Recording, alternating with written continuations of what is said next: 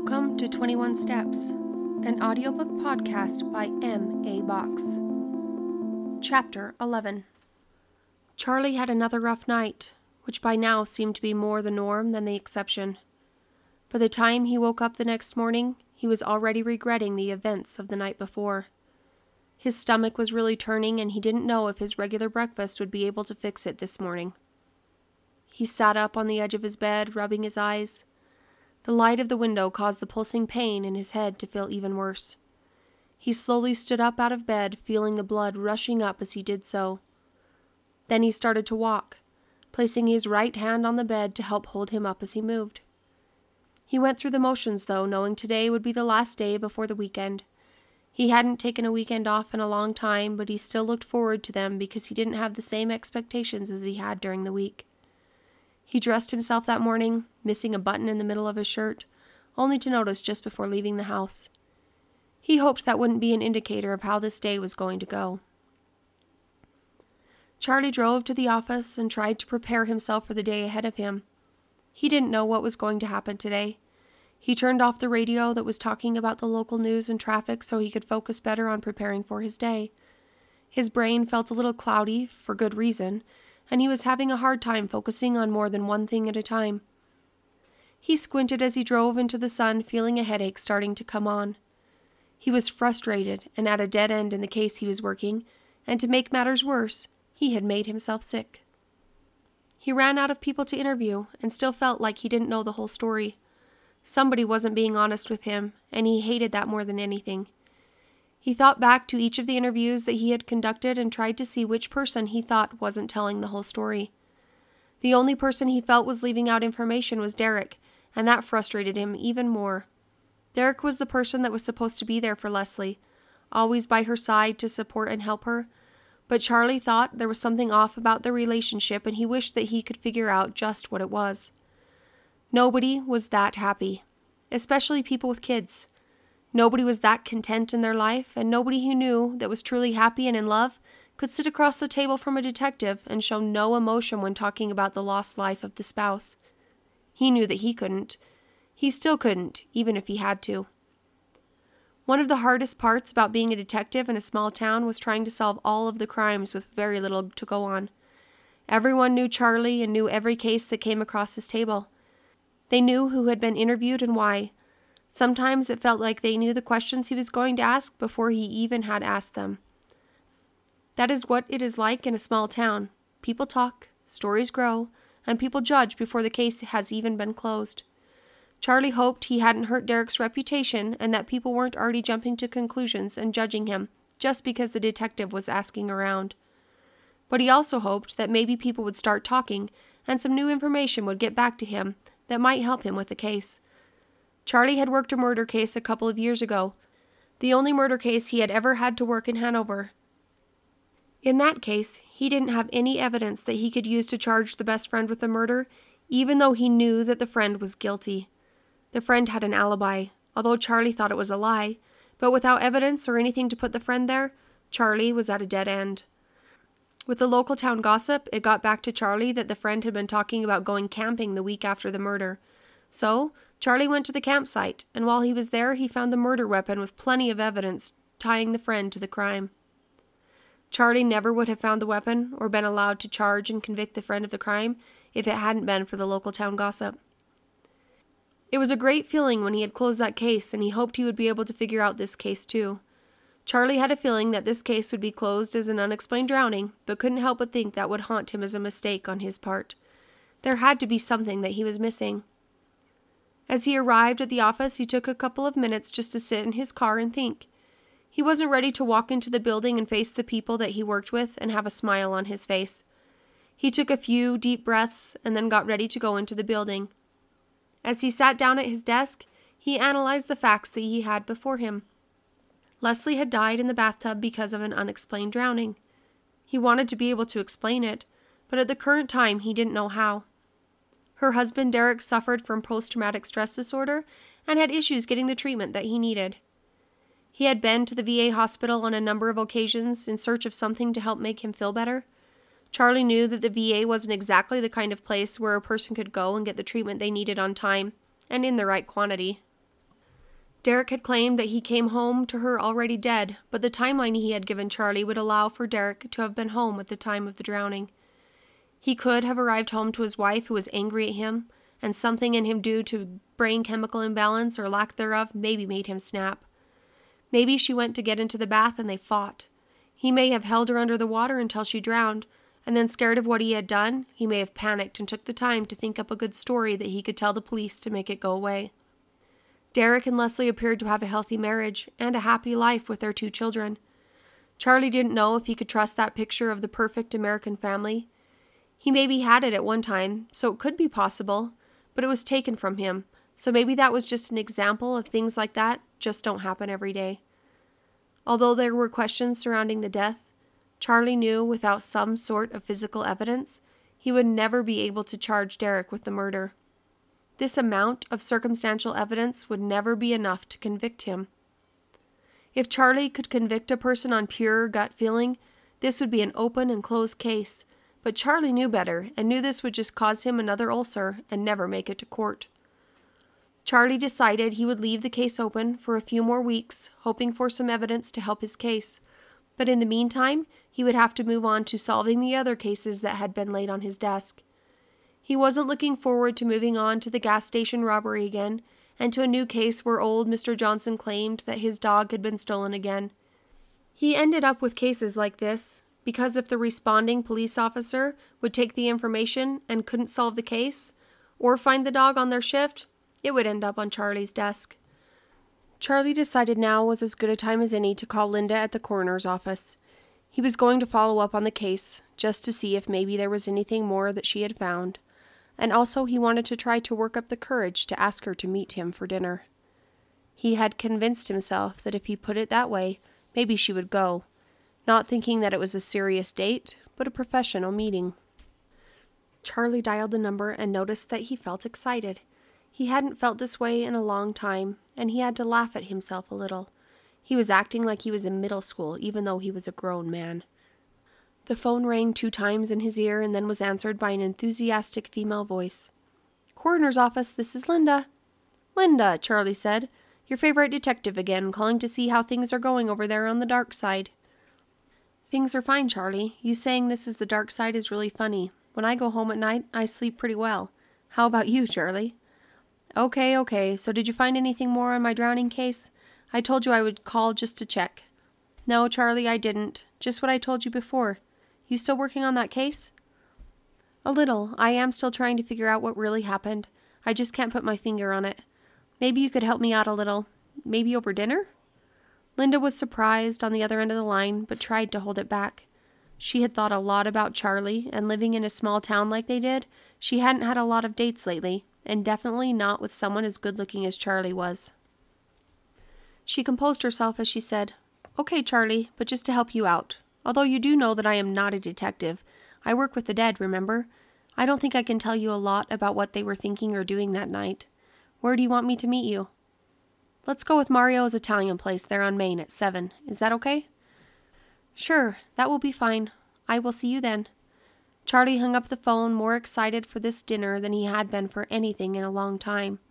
As a police officer, personal relationships are hard, and he hadn't done very well at them in the past. The thing is, you just get settled down into the swing of things, and the next thing you know, your pager is going off and you are being called in and don't know when you will be able to make it home. Charlie had gone through that so many times. "You love your job more than me, and you never talk to me anymore. I don't know what's going on with you." Lying so many times that he couldn't remember them all, and that was without him feeling like he had even been in a serious relationship. Even feeling nervous and excited, Charlie knew that he had to continue working. He took a deep breath and started to sort through all of the paperwork he had for the drowning case. He filed all the paperwork into a manila folder and typed up a final conclusive report, which he would save just in case something more came in. He closed the folder and put it in one of the multicolored filing cabinets against the wall. He knew, even though he was putting it away, he would still be thinking about how he was going to prove that there was something other than an accident that had happened. Charlie went through the rest of the day in a bit of a haze. He went to the sandwich shop across the street to get a turkey sandwich for lunch. Leo was the best. Charlie had even called old Mr. Johnson to see if his dog had been found, which it had. It had returned home last night. Although it was unharmed, Mr. Johnson was certain that someone had injured it or that aliens had come down and taken the dog for study. Charlie just went along with his story, ending with, "If you have any problems again in the future, Mr. Johnson, don't hesitate to call," then laughed as he hung up the phone. He started working on his robbery case again. He had a pretty good idea that the person who had robbed the station was a traveler, not a local, and that he probably wouldn't be lucky enough to find them. He had no cameras, no fingerprints, and nothing else really mattered. Unlike the movies, Charlie couldn't process DNA and fibers in a matter of minutes. In fact, he was lucky if he could ever even process evidence like that at all.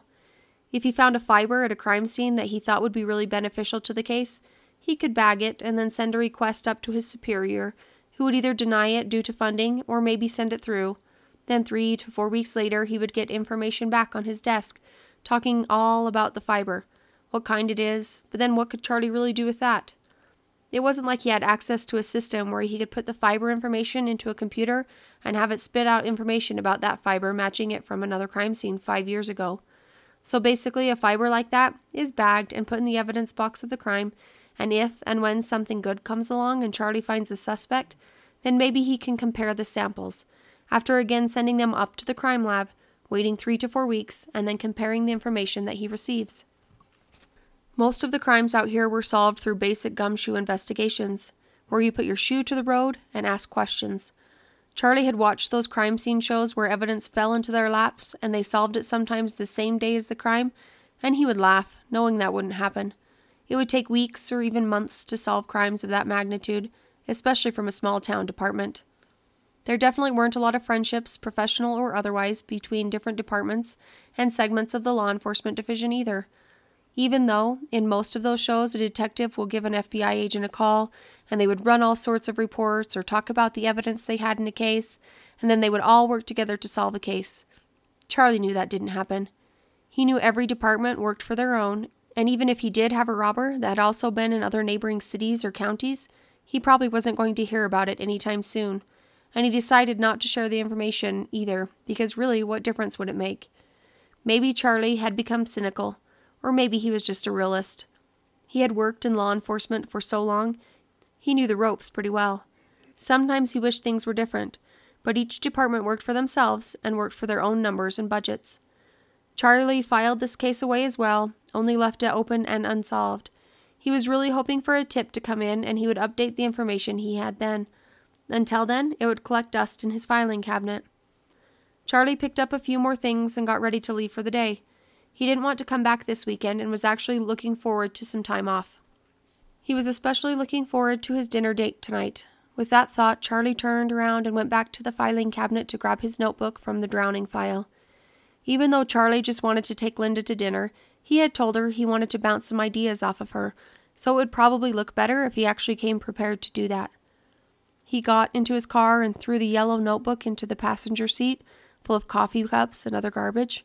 He really wasn't a tidy person. He had never really cared, but he looked over at the passenger seat now and realized it was downright embarrassing. He couldn't go on a date with a pretty lady with garbage filling his front seat.